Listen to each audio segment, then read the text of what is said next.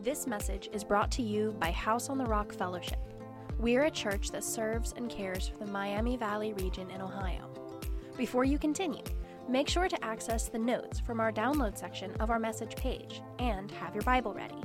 Thank you for being our guest. Luke chapter 2. Let me read something for you. It will be familiar, I pray. In the same region, there were shepherds out in the field, keeping watch over their flock by night. And an angel of the Lord appeared to them. The glory of the Lord shone around them, and they were filled with great fear. And the angel said to them, "Fear not, for behold, I bring you good news of great joy that will be for all the people. For unto you is born this day in the city of David a Savior, who is Christ the Lord. Fear not, I bring you good news of great joy for all the people." That is Christmas.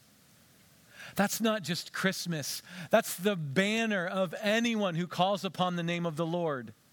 That good news of great joy has come for all people. For every church, for every individual. Holding true to those 6 words. There is good news of great joy for all people. All people. I love the word all, because you know what it means? It means all. And so if you came in this morning and you're sad, and some of us are sad this time of year, understandably so. Someone who used to be isn't here anymore. Something has broken and it can't be fixed. You're looking to the celebrations of next week and you're like, it's not a lot to celebrate. You're sad. The angel said, I have good news of great joy for all people. And that's you. Maybe you're just frustrated. You're not sad, but you're frustrated. Maybe it's something at work or something in the marriage, something at home. The bills just aren't making sense. Things aren't lining up and you're frustrated. Frustrated enough that you've kind of lost sight of your joy. Well, the angel said, I have good news of great joy for frustrated people too. Maybe you have no idea what joy is whatsoever. And you're just driving by and you saw the Christmas lights and you figured, hey, it used to be a grocery store. Let's see what's going on. I used to play bingo here, and you had no idea that it was going to be a church. But here you are, and you feel awkward standing up and leaving, and so you're stuck for a little bit. That's okay. For you too. For you too. There's good news of great joy for all people. What is joy? Today we talk about joy. We're in the midst of this Advent season. We talk about light candles for hope. That true light has come into the world of our darkness, but God has given us something to hope in Jesus Christ. We lit a candle for love last week because the Word became flesh. The Word was God. The Word was with God. And we've been invited with Jesus into that loving relationship of God. But today we talk about joy. So how do you talk about joy? What does joy mean? How do you define joy? You're like, well, it's joy. It feels like joy. And I think that's exactly right. It's that heart's uplifted response when it tastes something good. That's joy. It's that heart's uplifted response when it tastes something good. Maybe you've been around when a baby's been born and you're like, there's joy there. Yeah, there was fear and there was crying and there was pain. But something good has happened. And so now there's joy. Or maybe you just had a good meal. And afterwards you're like, man, that was good. And you have joy. because you tasted something good. Last night, we made this amazing meal. It's kind of like these little pot stickers with wrapped in. This thing really almost used to ruin our marriage when we'd make this recipe, because there's this coordinated effort of blanching the cabbage rolls and cutting the cabbage rolls and folding the cabbage rolls, stuffing the cabbage rolls, and then pan-searing the cabbage rolls. And that's if you ever come to me for marriage counseling, there's a few things I'm going to have you guys do. One of them is you have to go canoeing together, okay? Because if there's anything that's going to test a relationship, it's so going canoeing together. And she's going to be in the back, and you're just going to have to deal with it, okay? Second thing is decorating a Christmas tree. Love to see how that goes, okay? And the third thing is making this recipe because, but afterwards it was so good, so full of joy and delight. The boys were enjoying it, and you're like, is that really joy? Absolutely, that's joy. Why can't that be joy? You listen to a good concert, you see a beautiful sunrise, things that uplift the heart. Yeah, joy. Taste something good. But what is it that the angel says is great joy? Not just joy a little bit, but great joy. Well, I would say this morning that great joy comes from the gospel of Jesus. Only great joy can be found in the gospel of Jesus. And I want to unpack a verse with you this morning from John chapter 1. So if you turn there, please, or Nikki will have verses up on the screen so you can follow along. It's just one verse, John chapter 1, verse 14. There's Bibles in the seats in front of you. I see that some of you brought Bibles. That's awesome. Ava's got hers. She's going to bust it out. Lucas brought his. Going to bust it out. Nope, going to take his mom's. That's just cool. It's fancy. Y'all got Bibles. John chapter 1. It's one of the Gospels. Matthew, Mark, Luke, John.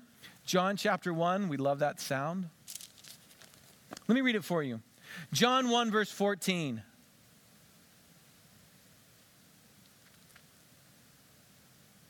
John is writing like an advocate, an attorney. He's putting forth a case in his gospel, this book, about who Jesus is. He wants you to be overwhelmed with the gospel, and he wants you to turn from what other gospels you're following. And John 1:14 is kind of his purpose statement. It's what the whole book's about. John 1, verse 14, the Word became flesh and dwelt among us. We have seen his glory, glory of the only Son from the Father, full of grace and truth. Let me read it one more time. And the Word became flesh and dwelt among us. That's the gospel. We have seen his glory. Glory as of the only Son from the Father, full of grace and full of truth. Let me unpack just a few things in this for you this morning as we think about great joy and great joy found in the gospel of Jesus. When he says the Word, that's the Son, that's Jesus, became flesh and dwelt among us, he's saying, let's think about the story of Jesus. This is the life of Jesus. This is who he is. This is what he did. He put on flesh. He became human. He walked among us. Literally, he tented. He set up his tent next to ours. He moved into the neighborhood. He did life with us. We ate together. We cried together. We hiked together. We worked together. But beyond that, we saw him suffer. This is John reflecting back on his dearest friend. We saw him suffer. We saw him brutally crucified. We saw him die. We saw him alive afterwards. We have seen his glory, he says. Again and again and again, the life and the death of Jesus Christ, his good news. In our foundations class, which is a catechism program that we teach for people that want to build a strong foundation in their faith, we teach it every Sunday night. One of the first things that we learn and they learn is, what is the gospel? Every Christian should know what the gospel is, right? In fact, I want you all to take out a piece of paper. You're going to turn this in. I'm just kidding. We wouldn't do that. What is the gospel? In its rawest, simplest form, what's the gospel? This is what we teach them to memorize. It's the better news, because there's a lot of gospels out there. It's the better news that King Jesus has come. Jesus is coming as a king. He's a king doing two things. He's restoring creation and rescuing the humanity that he loves. He's restoring creation. We really screwed this up. Can we be honest? Look around. It's bad. I mean, is anyone a little concerned like it's a rain shower out there in the middle of December? Like, that's kind of weird. Yeah, that's weird. You follow the news and you hear stories and you watch how things seem to be working. You're like, man, we have really, really broken this. But good news, Jesus came to restore that and rescue humanity, rescue us from our treason, rescue us from our corruption and our brokenness. He moved into the neighborhood because he loves us. That's the gospel. The death, the burial, the resurrection of Jesus Christ. And after his resurrection, it says people saw him. Mary, I saw him. I saw him die. We buried him. He was in the ground. I just saw him. John, Peter, hear this. They run to the tomb. They see the empty tomb. Run back. Dude, he's gone. He shows up. We've seen him. It says they are glad when they have seen the risen Lord. That produces joy. Why? Because it's saturated with glory. For we have seen his glory. Glory as of the only Son from the Father. Glory is simply the radiant power of God on display. The radiant power of God on display. Think bright. Think shining. Think luminous. Think powerful. The kind of power that moves you. In John chapter 2, they tell the story of this wedding feast. Sometimes I'll tell this story when I do a wedding, because it's at a wedding, and I'm at a wedding, and it has to do with Jesus. And Jesus shows up, and Mary walks in and says, hey, there's a problem. They ran out of wine. And Jesus is like, this really doesn't have anything to do with me. Like, why do I need to be involved? Like, this is not my time. And then Mary just kind of ignores what her son said and looks at the staff and says, just do whatever he tells you to do. And so Jesus, okay, see all those big vats of water, fill them up full of water, blesses them, they become wine, and that is then taken to the head of the feast. And listen what he says, okay, when he tastes the wine. When the master of the feast tasted the water, now become wine, and didn't know where it came from, the servants, they drew the water, they knew. The master of the feast called the bridegroom, and he said to him, everyone serves the good wine first. When people have drunk freely, then the poor wine, the cheap wine. You have kept the good wine until now. This is the first of the signs Jesus did at Cana in Galilee and manifested his glory, and his disciples believed in him. It manifested his glory means his radiance, his radiant power was on display. Jesus did this and you're like, holy cow, that's amazing.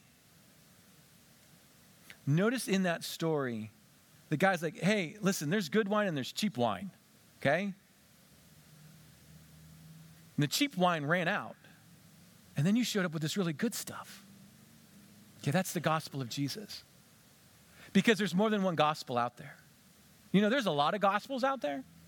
Gospel is not a unique term to Jesus Christ. Some of us who grew up in church, like gospel, oh yeah, that's Jesus. When you come down to the altar, you say the prayer, and then you do the thing. That's the gospel, right? Gospel is a very common word in the ancient Near East. Gospel is like the herald of big news. Hey, something big's happened. New emperor in town. Good news. Gospel. Culture has a gospel for you. Did you know that? They have some news that they want to sell you. Sure, absolutely. Social media, they have some good news for you. They have some news that they want to get you to buy in on. Sure. Government, your friends, your neighbor, your past, all of these pieces. Sure, 100%. Putting forth a gospel. And those gospels will have some joy attached to it, won't they? Yeah. Oh, yeah. Went out with my friends on Friday night, and we had a good time, and it was full of joy. I believe it. I believe it. But I bet you the wine ran out, and I bet you it was cheap. Because Jesus shows up with something far better. Because his gospel is something far, far better. We have seen his glory. Glory as of the only Son from the Father. a power that moves us. I was given a book this week. I love getting books. And it was from a pastor friend of mine. And in that book, it unpacked a section of scripture that I hadn't read in a long, long time.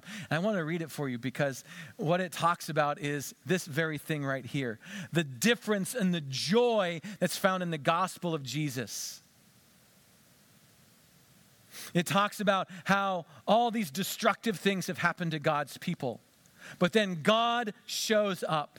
And it says this. This is Isaiah 25, verses 6 through 12, if you want to see it later. Isaiah 25, verse 6. It says, on this mountain, the Lord of hosts will make for all people, that sounds a lot like good news of great joy for all people, a feast of rich food,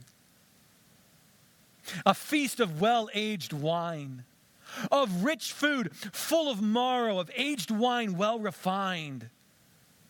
And he will swallow up on this mountain the covering that is cast over the people, the veil that's spread over all the nations. He will swallow up forever, and the Lord will wipe away tears from their faces. The reproach of his people will take away from the earth, for the Lord has spoken. It will be said on this day, behold, this is our God. We've waited for him that he might save us. This is the Lord we've waited for. Let us be glad and rejoice in salvation. As Isaiah looks forward to the day of promise and of hope and of love, he says it's a day of joy because God on this mountain, this particular mountain, this place, God will bring forth a great feast, and that feast will bring joy. He'll remove the shroud of darkness and the shroud of fear and the shroud of pain because his gospel is of great joy for all people. A great feast. I grew up watching Gene Wilder's Willy Wonka. How many of you remember growing up watching Willy Wonka? Yeah, Gene Wilder, right? There's a new Wonka that's come out. I'm not judging. Okay, that's cool. That's great. Okay, I'm an old school Gene Wilder's fan, right? Yeah. Who can take tomorrow? Yeah. Yeah. Gene Wilder, awesome. So in the earlier part of the movie, once they get to the factory, the kids that were promised, found the golden ticket, they're going to go be led through the factory, come into the factory, they hang up their hats, their coats, they sign the contract, they walk down the long hallway, and they're at this door, okay?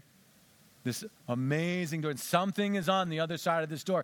And if you were a kid growing up and you watched this and you knew it was on the other side of the door, dude, you're like geeking out. Like, I know what's on the other side of the door. It's the biggest. That's this massive, massive room so full of everything that you could possibly want to eat, and chocolate waterfalls and giant gummy bears and all this. It's a delight. And they open up the door and the kids step through and they say, and behold, this wonderful feast. When they were making the movie, they didn't let the kids see that room until that actual moment of shooting. Because they wanted their response to be as authentic and joyful as possible. So when that big door swings open and the camera pans in and the kids step into this magical space of delight and wonder and joy, that's the face. The uplifted heart that's tasted something good. What is at the feast? What is it in the gospel so saturated with his glory? The glory that moves us and grabs a hold of us. What is it there? He goes on to say it's two things. It's glory full of grace and truth. What makes the gospel so joy-filled and where all the other gospels of the world fall short? Jesus' gospel is full of grace. It's full of truth. So what's grace? Grace is simply God's love to sinners. It's top down. God's love to sinners. And I started to reflect on, because that's like a big thing. That's like the whole Christmas turkey right there. We got to carve that one up a little bit and kind of pull those pieces and give my boys the turkey legs because they like the turkey legs. But grace. There's 7 things about grace that I think kind of help us get a hold of its beauty and its wonder. Okay, 1, you got to talk about distance. When you talk about grace, you got to talk about distance. Let me explain. Distance. He came from heaven down to earth. That's far. That's far. That's far theologically. That's far relationally. That's far spiritually. Glory as of the Son from the Father to me. I'm a tea drinker, okay? I like tea, okay? Some of you bring me tea, and that's so sweet, so precious. And you'll order it in from these places. Some of you have even ordered in earliest virgin green tea leaves from Inner Asia. And I'm like, holy cow, that's legit. It has come such a distance. Okay, I'm going to respond to that differently as opposed to you going to Kroger and giving me a Lipton bag, right? You're like, here, Merry Christmas. Yeah. Woohoo. Why? Because the distance that gift had to cover, right? More than that, grace is valuable. There's a value to it.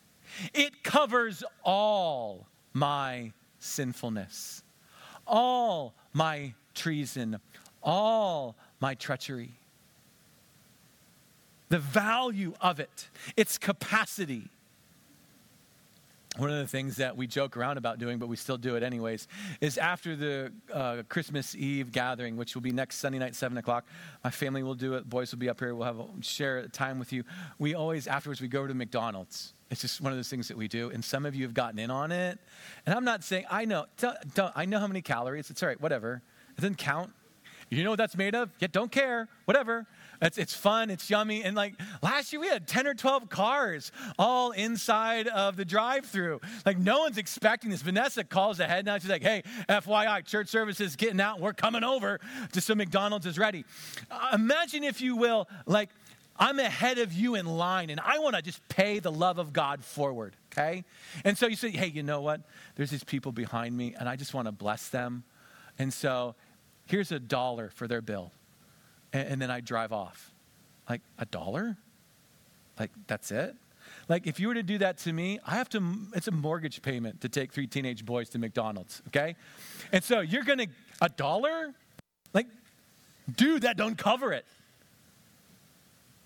The grace of God is of such value. It covers it. It covers all my lostness, all my brokenness, all my treason. That's grace. The distance that he came to bring it, the value of it. It's universal. It's universal, meaning it's not just for me, it's for all of us, right? So the angel said, good news of great joy for all the people. So for all of us. Well, what if I had this background? Covers it. What if I come from this side of the street? Covers it. What if I believe this? Covers it. What if I sexual? Covers it. What if I did? Covers it. Covers it. It's universal. Universal. It's an us, but it is a me. It's a personal. It's a personal gift. I get Christmas cards at Christmas. I don't send them. I just don't. I get them, and when I get a handwritten note inside of it, Pastor, thank you so much. I love you, been praying for you, praying for your family. Have a Merry Christmas. That's awesome. That my wife, she'll take all of these and she puts them up on the mirror in our dining space and you can see all of them. There's another kind of Christmas card that you can get. You know what I'm talking about? It's there is no name on the inside. There is no note. There is no personal attachment to. This doesn't quite have the same value to me. But when someone says, hey, when Jesus, Paul, this is for you. Paul, this is for your brokenness. Paul, this covers your decisions. This covers your lostness. So yeah, the distance that grace covered, the value of it, it's universal, it's personal, but it's also relational. Okay, relational meaning God wants to walk with me in it. It's not like the Amazon guy who drops off the package and then is gone. Like, you hope so. I mean, it'd be weird if he dropped off the package and just stared at the window for a while. Like, that would be awkward. Like, that's not fun at all. Like, let's not do that. God comes with a gift, and Jesus says, and the Father and I want to dwell with you in it. Can we dwell in relationship? The gift of God's grace is one of relationship. Let's be in relationship together. It's effective. It changes you. When you can tell when grace gets a hold of somebody, can't you? And you know when you're in kindred spirit, when you're around someone else who's been touched by the grace that so changed you, because grace changes you. It's powerful, remember? The glory of God, that power is in grace. And it's eternal. How many of you had joy in something and that thing is now gone? How many of you have had joy in something and that thing is now gone? Now that you understand, I know I didn't communicate it well. This is my first time. Hold your hand up. You have had joy in something and that thing is now gone. The joy is gone. Okay, yes, awesome, sweet, great. My prayers are working. Some joy just doesn't last. Those things don't last. But Jesus says, this joy, no one can take away from you. It's always there. It's always available. It's always accessible. It doesn't run out. It's an eternal joy. It's an eternal grace. The gospel, full of grace. And, remember the second part? Grace and truth. That one doesn't sound as fun, does it? Truth, that's kind of cold, kind of analytical, kind of black and white. Like, what do we say before we eat? We say grace. So thankful for grace, so thankful for food. We say, let's say truth. No, that's not what we say. No one just gets real excited about truth. Have you thought about that, though? Jesus says, I am the truth. The truth sets you free. Jesus is standing before Pilate in this interview moment, this court case setting, and Pilate's trying to drill down. He's like, so, people say you're a king. Are you a king? He's like, that's why I came. To testify of the truth. And Pilate says, well, what is truth? And I love it. Jesus doesn't say anything. He just stands there. I'm the truth. I'm reality. I am the embodiment of reality. He says, I'm the embodiment of the true story. I am what is true, what is dependable, what is authentic, what is real. And we need that. You don't want to build a life on a lie. You want to build it on what's true. The true story. The King Jesus has come and he's rescuing creation. He's rescuing humanity. That he loves us very much. I bumped into this hardcore this week. My dad was a Shakespearean. He loved Shakespeare. My dad taught college prep English, 10th grade. And I took it. He would quote it. He'd memorize it. He loved it. He shared it. There's only one Shakespeare. Okay? It's a category apart. It's just different. And part of the course was you'd go through things like Julius Caesar. Okay, behold, the Ides of March.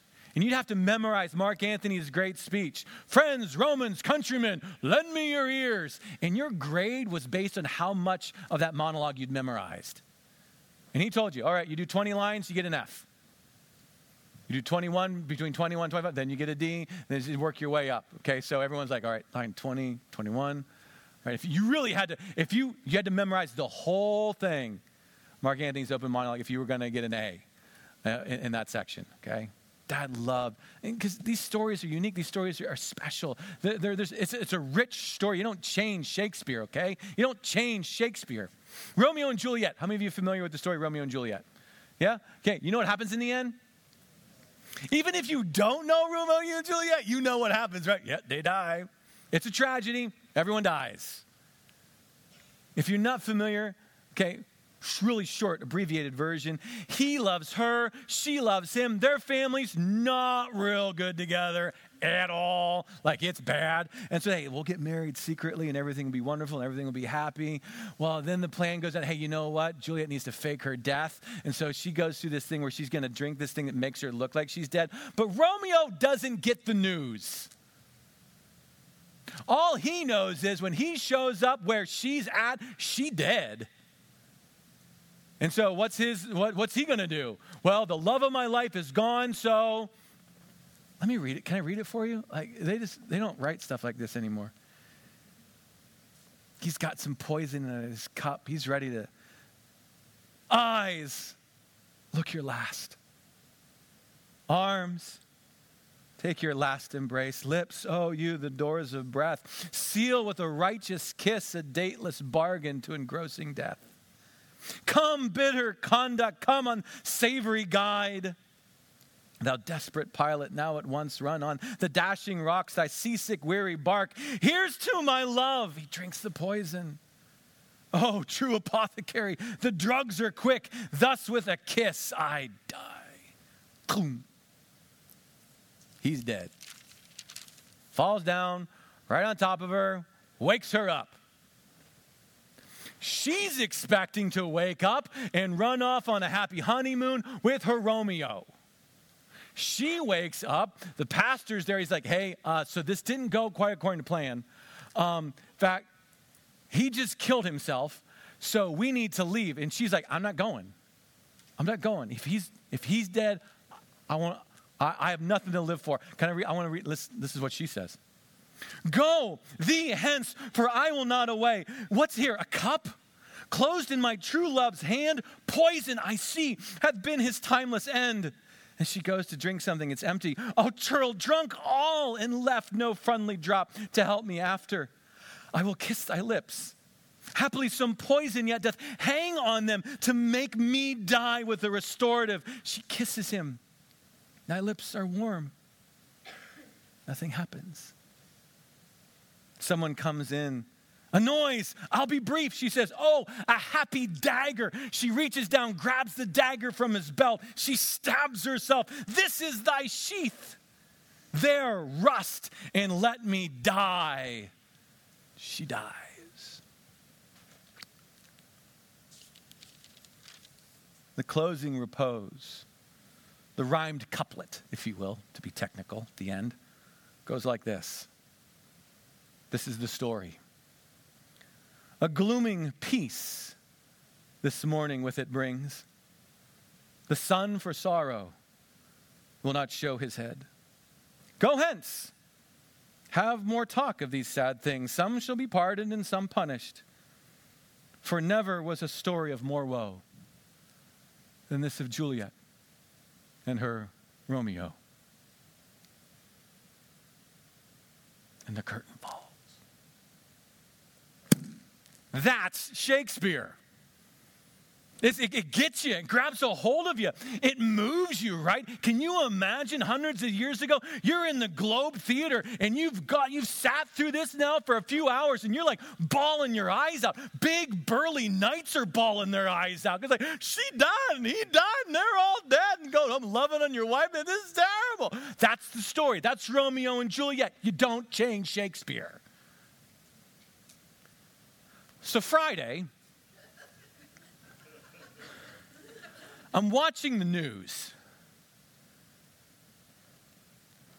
Not watching the news. She watches the news. I sit with my wife. I love my wife. Sitting with my wife. A new Broadway show is coming out. And Juliet is the title for it. And the premise is this. Juliet doesn't die in the end. In fact, for the opening number, she sings Britney Spears, "Hit Me, Baby, One More Time." And then the opening artist for the Broadway show sings the Britney Spears song. I'm like,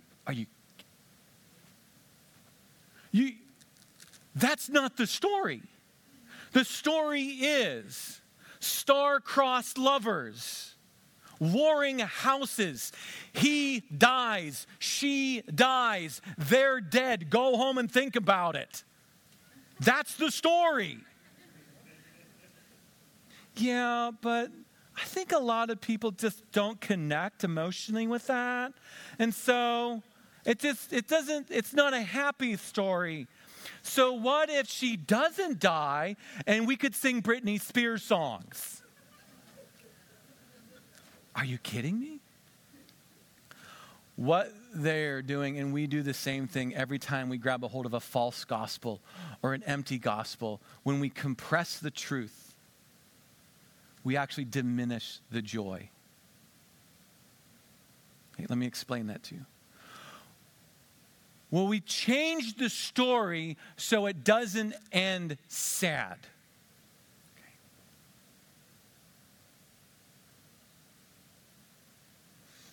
The story is this: God, in his majestic glory and righteousness, loves you so much and has traveled the tremendous distance of his holy glory to dwell with you in your sinful treason and then to pay the price for you. That's the story, which means that's the joy. That's the level of joy. That's the depth of grace. That's the truth. That's why the glory is so powerful, because the joy is so big. But if we take Christmas and we take Jesus out of heaven and now he's just a figurine, and we take sinful, treasonous humans and we bring them up to the place of goodness,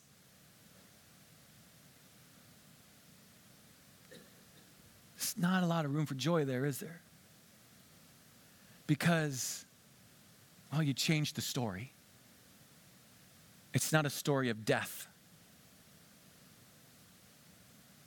It's not a story of crucifixion. It's not a story of holiness meets the unholy.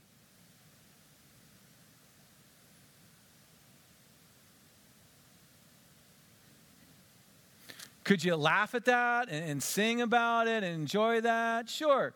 There's a lot of gospels out there that have a little bit of joy. Some cheap wine that runs out.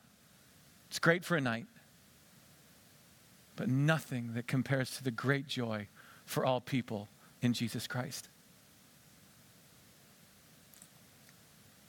Great joy for all people in Jesus Christ. Full of means brimming over. It's the same word that's used when he feeds the 5,000. They were full. There was no room for anything else. That cup is overflowing. Some gospels, the cup, little bit of joy. The gospel of Jesus, overflowing cup of grace, overflowing cup of truth. The kind of power that moves you and grabs a hold of you. That's why joy. That's why I get so concerned when I bump into Christians that just don't manifest very much joy. You know? And you know them too, don't you? You just thought of two of them. Because a follower of Jesus who's grabbed a hold of the story full of God's glory, of good news for all people, man, that just produces joy. And so to bump into a Christian who does not manifest joy, you're kind of like, hey, something's not right here. Something's...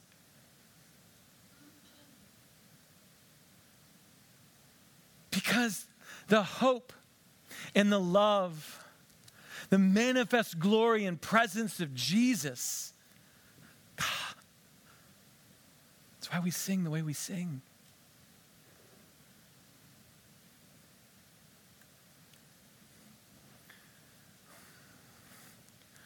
For some of you, your OCD is really kicking in right now. And your left eye's twitching a little bit. It's like, that one's pink. And the other two are blue. Why is that one different, Paul? Like, I know that, utilities are expensive and things are a little rough, but can't we get 3 matching candles? Why does that one pink? Well, let me explain to you why that one's pink. The third Sunday of Advent is called Gaudete Sunday. Gaudete is the Latin word for rejoice. Gaudete in Dominus Semper. Rejoice in the Lord always. Again, I say rejoice. Because what's unique about the Christian gospel is that it produces such joy. Despite the darkness that calls for hope, the hope that invites the love of God, there is the reality that in the darkness the sun will rise and joy comes in the morning. And so we dress in it, we sing it. There is something different with our gospel that produces such joy. Parents, what kind of gospel are you giving your kids this year? You're giving them a gospel. They're going to come out Sunday morning. What gospel will they be presented with? What level of joy? What story are you going to invite them to? Is it one where Jesus is an accessory? Is it one where we've kind of tried to bridge the gap a little bit? A little joy gospel? Or are you going to immerse them in the great story of Jesus? Sunday, Christmas morning, my wife, she wakes up just a little bit more happy. She's got a little bit more jive and juice. She's kind of doing her thing. She's excited. She gets the music going and the lights are on and the candy dishes are out. And she'll go in and she'll just throw open the doors and invite the boys into a celebration. And the first thing, and I'm so thankful that my son Jackson reminded me of this. Not that I'd forgotten, but that he remembered it. The first thing that we do is we go to our Advent wreath. And right in the center is where Jesus has been wrapped up. Jesus isn't at the nativity set because he's not born yet. We kind of do things biblically here. That's how we roll. Okay, so you can't put Jesus, he's not born yet, can't do that. That morning we open up and we read the psalm. We read the passage. For unto us a child is born, a son is given. The government is upon his shoulders. Wonderful Counselor, everlasting Father, mighty God, Prince of Peace. And I'll be bawling my eyes out. And the boys are like, can we eat now? But this is the story. This is the gospel. Parents, are you driving your kids to that story? You got about 7 days to figure it out. How do I going to immerse my children in that gospel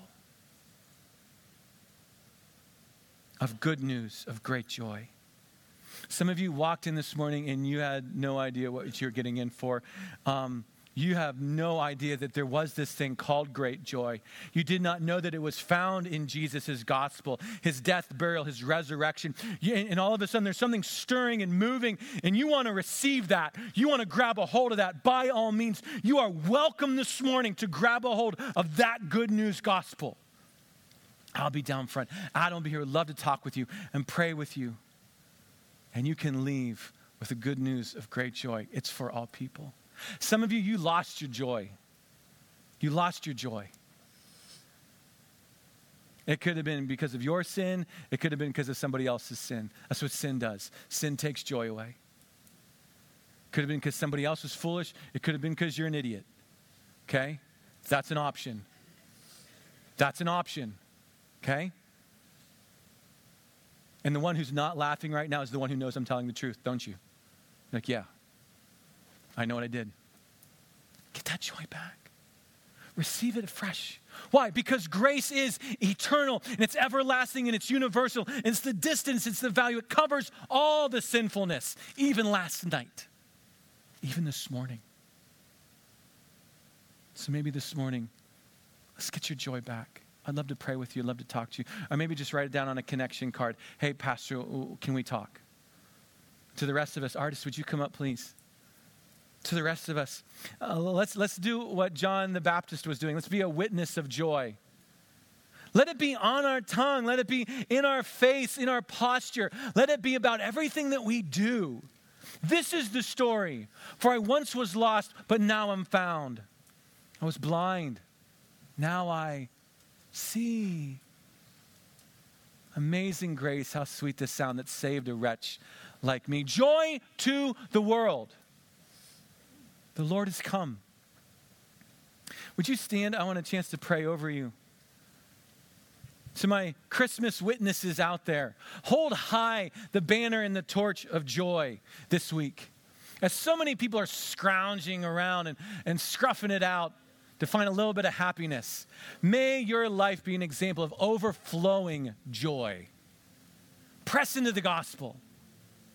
Sing it, read it, share it. Immerse your family in it. Fear not. I bring you good news of great joy. It's for all people. For unto you is born this day in the city of David, Christ. Thank you for sharing your time with us, and we'd love for the journey to continue. If you're a guest, would you consider reaching out to us? We would love to come alongside and encourage you in any way that we can. If you're someone who's joined us today and you are desperately reaching to find hope wherever you can, again, Jesus came that we would find hope. You can find hope today. If you want to send us a short note, a member of our Hope team would reach out quickly, promptly, to come alongside and see what we can do to encourage you in whatever storm you might find yourself in. That's why Jesus came, and that's why we're here. Jesus said there's two ways to live your life, and a wise man, a wise woman, builds their life on Jesus' instructions. God bless.